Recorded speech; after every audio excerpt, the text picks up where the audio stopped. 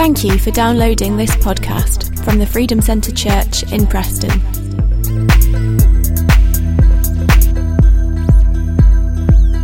You'll recognise the accent because Jack comes from the same town as I do. We've both got an Ayrshire accent. There's one or two Scots here as well who might just be able to pick that up. When I went to Lancaster to work for 5 years as a Baptist pastor there, some people would say to me, I didn't understand a word you said. But you people here have got great advantage because your own pastor is Scots, so you must be tuned in somewhere in the brain anyway. So let's just pray before we look at God's Word this morning. I'm going to be looking at Psalm 27 and just more or less chat over the Psalm and give you one or two ideas that perhaps you can take home to encourage you with. So let's just pray. Lord, we pray this morning that your Spirit might be amongst your people. We pray for each one, Lord. You know our needs and you know our difficulties. You know our trials, and you know how much we need to hear from you. And we pray, Lord, that you will speak and you will bless us this morning, for we ask it in Jesus' precious name. Amen. So I chose a subject, and I said to Jack, I'm going to move this. I said to Jack, I've chosen a subject, and I've chosen a psalm. I chose Psalm 27, and we'll read a bit about it this morning. If you have a Bible, fine. If you don't, well, you just need to listen to me, but there we are. So I said to Jack, I've chosen the title, What Do You Do When You Don't Know What to Do? What do you do when you don't know what to do? And Jack said, I spoke on that 2 years ago. That's what he said to me. And you're nodding. I'm glad you can nod. And you can tell him what the difference is between him and I at the end. Because he spoke in Isaiah, interesting enough, and that gave me encouragement. If he'd spoken Psalm 27, I'd need to get back to the drawing board and do something different entirely for you. But there we are. I was told to tell you a bit about myself. I don't really want to do that too much. I'll just say that I became a Baptist minister after being a businessman for many years. Jack will tell you a similar story to himself. And my brother Jim could tell you the similar story as well. He's a year older than I am.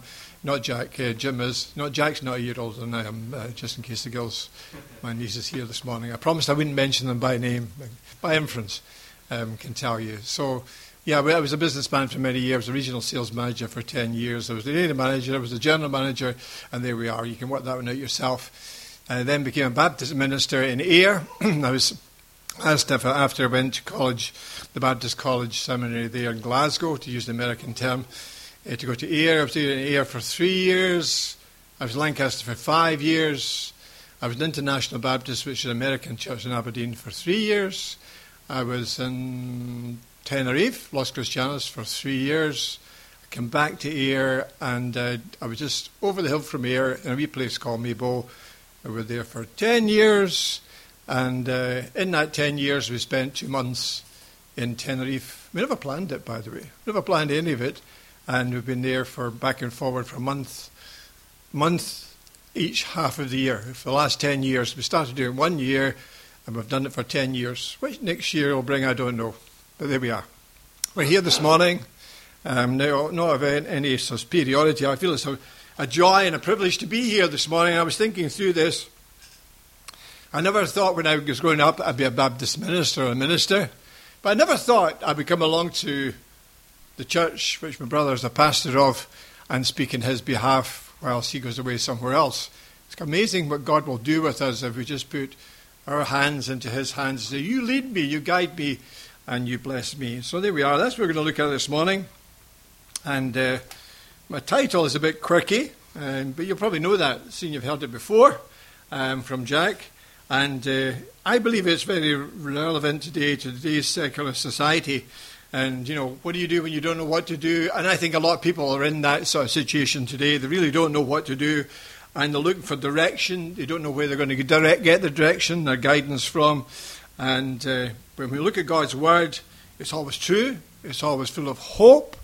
I've read this psalm many a time in hopeless situations with people who really are coming through great difficulties. And today, many of your friends, I hope not you, are like sheep without a shepherd.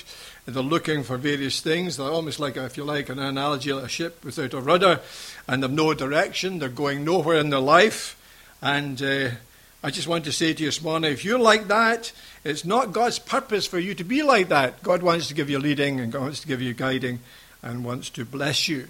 Many others feel they've no true worth to their life. I watched a discussion on a very serious subject last week of severe depression, and all who were interviewed on the television had a great sense of worthlessness, and they wished to end it all, and many of them said. And I just wish somebody in the conversation would say to them, well, actually, God loves you, and you're full of worth, as we heard this morning in the little talk. That was quite good. And your poor self-worth of yourself is really not shared by God, because he loves you and he sent his son to die for you. And we would say, if we were there as Christians, we agree with God and we love you too. And that's part of the fact of being in a church family. I went to a general manager's course in a university in Glasgow many years ago. I think I was about 28 or 29. And one of the visiting lecturers was an MP. It just so happens he was a Labour MP. And he talked about the change in the circumstances in living and in managing people and running companies. And he said to us that each one of us, because of the circumstances, we need to change our management styles to reflect this downward slide. And these are his words, not my words. And this sort of frustrated me after a while. And I said to him, what you're saying is that morality is going downhill, and we are all to go downhill as well, in fact, as far as our style of living is concerned. And he says, well, it would be better if it wasn't the case. And I said, well, wouldn't it be better to stand at the top of the hill and try and pull people upward rather than go down the hill with them in the circumstances? And his words were, I wish we could, he says. And he then went home. And the next morning we waited him to go give us the second part of the lecture, and he didn't turn up. And somebody from the university came up and said, I'm sorry, the gentleman, and he gave his name, I can't remember his name, he passed away last night. And I thought to myself, quite poignant when you think about it. A fallen society is made up of fallen people. People, I would say this morning, who have never accepted God's provision for them. And sometimes that is the case. And that's where we as Christians can do something for the society. But the Psalm, I like the Psalm, Psalm 27, it says, the Lord is my light and my salvation, whom shall I fear? The Lord is the stronghold of my life, of whom shall I be afraid? You like to say that with me this morning? You say, oh, can't remember that. I'll do the first line, you can follow me. The Lord is my light and my salvation. The Lord is my light and my salvation. Whom shall I fear? Whom shall I fear? The Lord is the stronghold of my life. The Lord is the stronghold of my life. Of whom shall I be afraid? Of whom shall I be afraid? It's a wonderful psalm, isn't it? Encourages you. Written by King David. And when people were seeking to kill him, I'm sure you have nobody seeking to kill you this morning, but he wrote this whilst that was happening. And you've got to read that into context. Almost as if all the people who loved him turned against him. Even his own family, Absalom, Saul, who was partly on his side at times. And they sought to kill him to gain his crown. And David must have wondered what was going on. What is God doing in these circumstances? And what am I going to do? But for him, it wasn't the headless chicken routine. And it wasn't the losing himself. You know, people today, you've got a phone this morning. My wife's trying to find access to her phone for 2 or 3 days now. And they told her she was a person undesirable and so on. I knew that for years. And they barred it for some reason.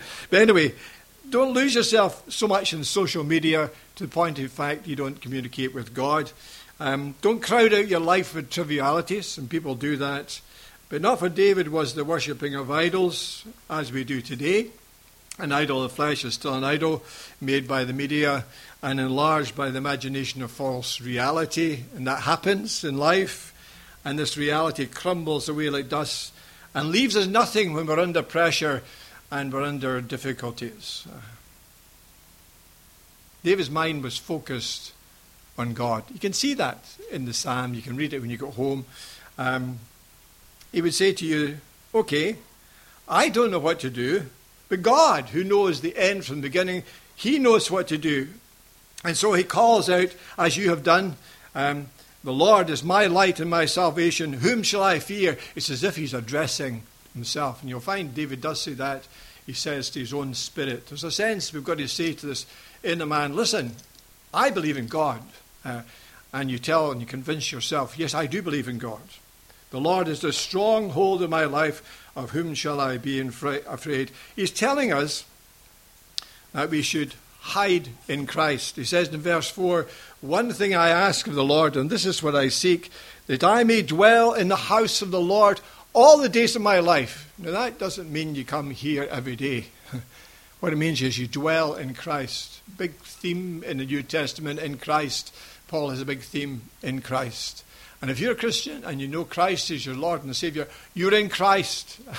And because of the fact He is eternal, you are eternal. And His love for you is eternal.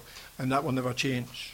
In Christ, all my life, no matter what happens, no matter what happens, that will not take away the relationship we have in Him. And David realized that. But sometimes in our lives, we need to compare ourselves with God. And a good thing to do that.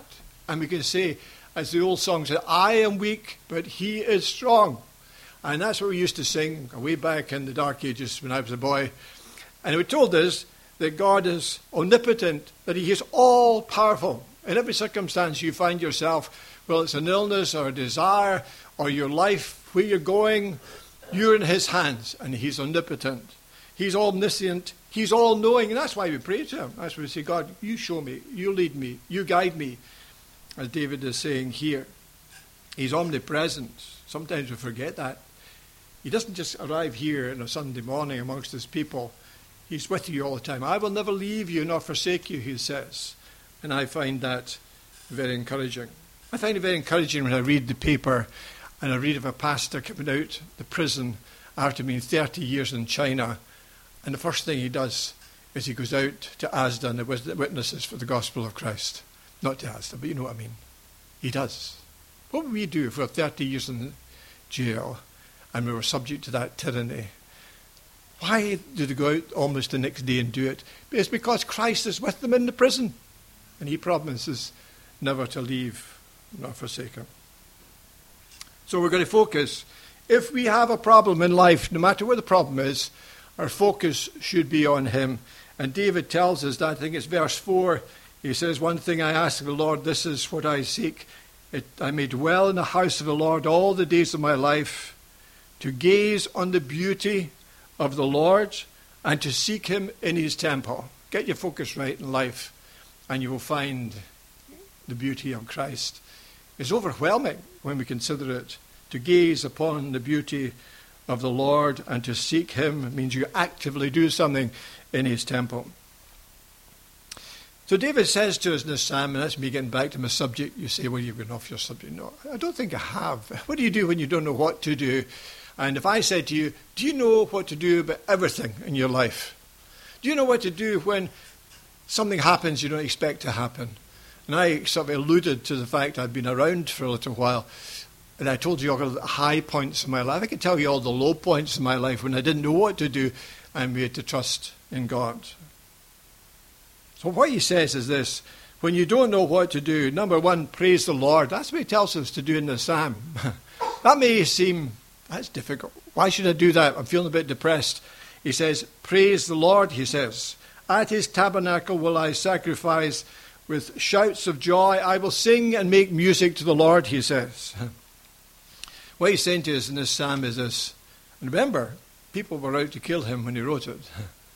He says, turn away from your problem and seek the face of the Lord to the exclusion of all others, all the circumstances. Turn and focus on what He can do, the omnipotent, omniscient, omnipresent God in your life and in my life.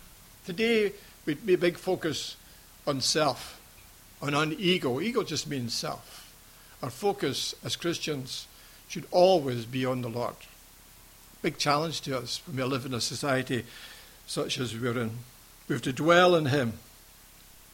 We have not to allow our mind to be dominated by thoughts or situations which will change anyway. When I was a businessman and I was in Carlisle, I used to have a difficult job. And part of it was television, media, setting up things for the next day. I was running 6 big DIY stores.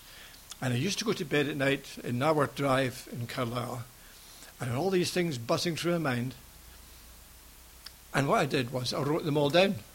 And it was surprising when I awakened in the morning how big they were at night and how small they were in the morning. And that's a wee sort of situation we can do. We turn to God. We have to dwell in Christ. We have to praise him in all circumstances. We say, thank you, Lord, for solving my problems in the past. And here's my present problem, just to put it on top of that. And your problem is nothing to him. It's a lot to you. It's not a lot to him. God will always respond when we praise him and when we worship him. You'll notice, if you look at the bit about the Holy Spirit, when Christ promises the Holy Spirit, he says, he shall glorify me, doesn't it? And the secret of all our worship, whether personal, private, corporate, is to glorify Christ in our lives. Praise exercises our soul, and it changes our focus away from our little problems to him. And it changes our self-worth to realize that God thought so much of us, he sent his only Son to Calvary's cross. And when we believe and repent of our sin, he forgives us and fills us with his mighty, powerful Holy Spirit, who will never leave us nor forsake us. So David speaks of this joy in adversity. He says, I will sing and make music to the Lord. I will sing, notice it says. I'm not going to let somebody else sing. I will sing by himself. He was a great singer, of course, we know that. Not everyone's got a great voice. When I was young, I sang with my brother Jim. And my mother used to say, you sing loud because he can't sing. I'm not telling you about Jack because he might be just listening, you see. I will sing. So use your voice and sing to the Lord. I used to drive along a big company car and I would have a tape on and I'd be singing. I'm sure the folk round about me in places like Glasgow and Edinburgh and Aberdeen must have thought it was off my head. But I was praising the Lord as I went along, and I found that very helpful to me. It might help you. It says we should make music, and guys, we're doing that this morning. But I would say to each of you, if you play an instrument, don't get taken up with the playing. And these guys don't do that. I know they don't. You make music to the Lord. It could be cello. It could be a guitar. It could be a drum. It could even be a paper comb. But if you do it to the Lord, have you ever played a paper comb? No.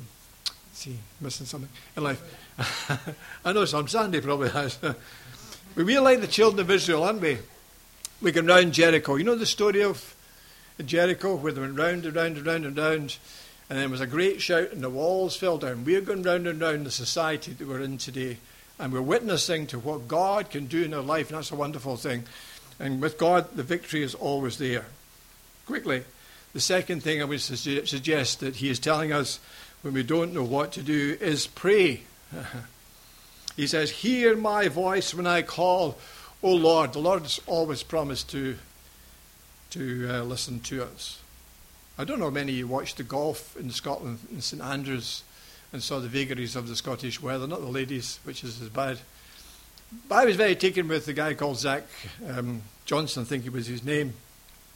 And he was the winner of the Open Golf. And he is a Christian. He's a Baptist. That doesn't make him a better Christian, by the way. At one point I wasn't a Baptist.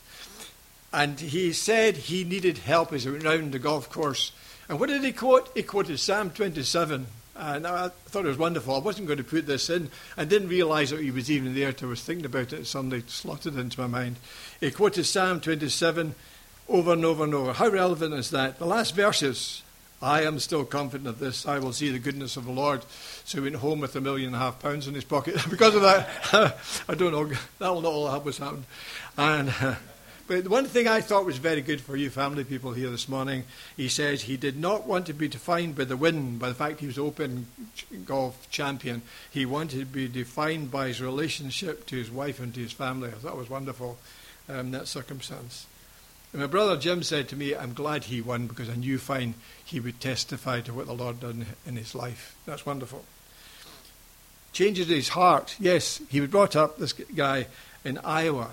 Poor community, brought up almost as an orphan. And recently he gave $500,000 to the poor in Iowa, where he came from. He's a member of Orlando Baptist Church, from what I can understand.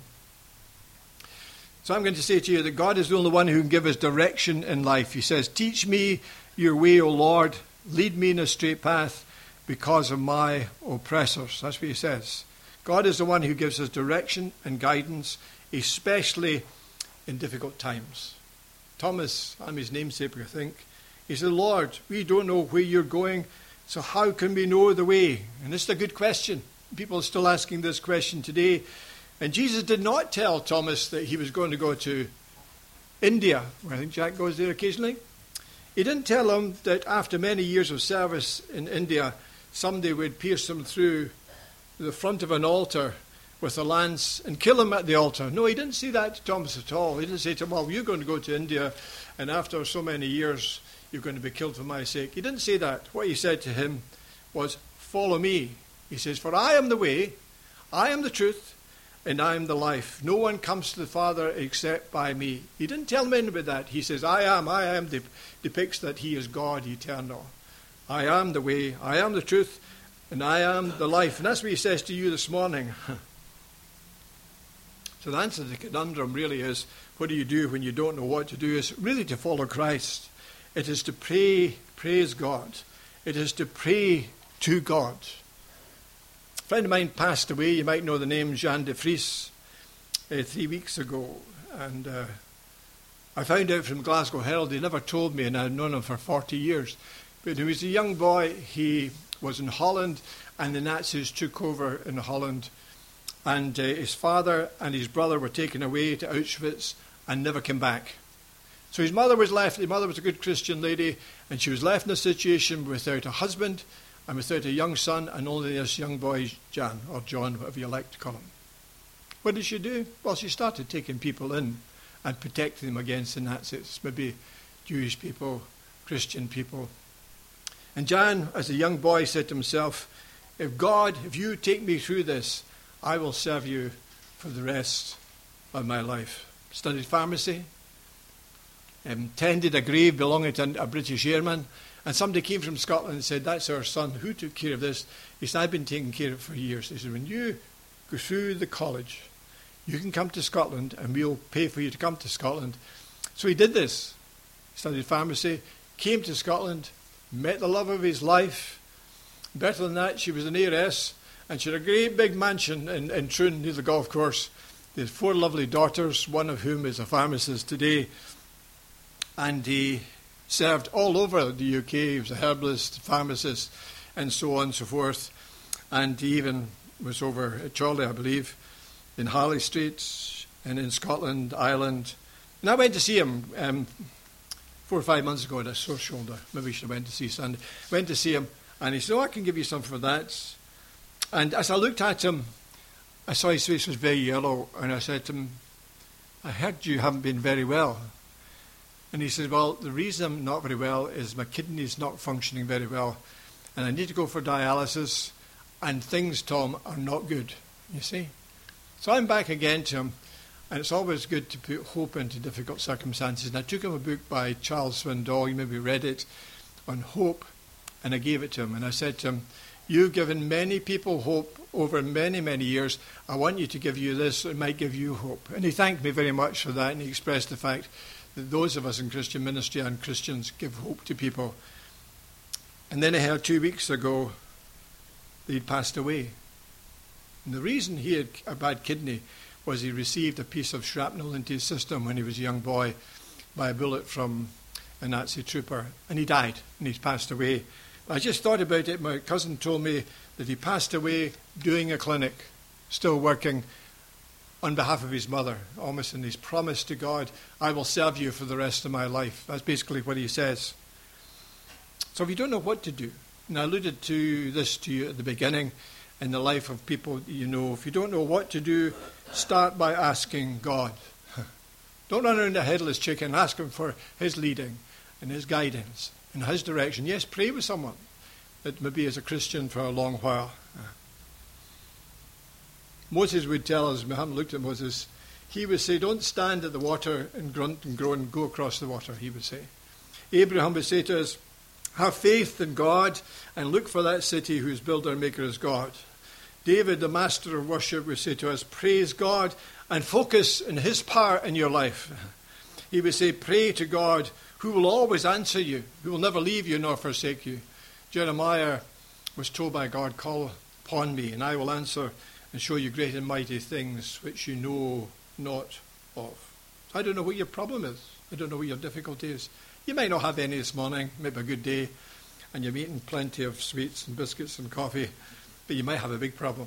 And you might have to give that problem to God and pray with somebody over it. Whatever your problem, whatever your trial, whatever your weakness, it'll not be too big for God. For God is almighty. And before I pray, I want to read the last 2 verses to you. And I'm going to read the first stanza, and you're going to read it after that. And I hope that expresses, the voice has lasted out so far. It says this, you read to repeat this after me. I am still confident of this. I will see the goodness of the Lord. In the land of the living. Wait for the Lord. Be strong. Take heart. And wait for the Lord. So let's just pray and the guys can lead us. Lord, we wait upon you this morning and we bring the things that give us problems and the difficulties. It may well be our own personality in the way we do things. And we'd ask you to change us and to bless us by your saving power. We pray, Lord, you'll give us direction through our lives. We thank you, Lord, help us to walk in your footsteps and to walk behind you as a disciple. And we pray, Lord, that you'll bless us and bless your word to us this morning. For we ask it in Jesus' precious name. Amen. For more information about our church or to access more of our resources, please visit thefreedomcentre.com.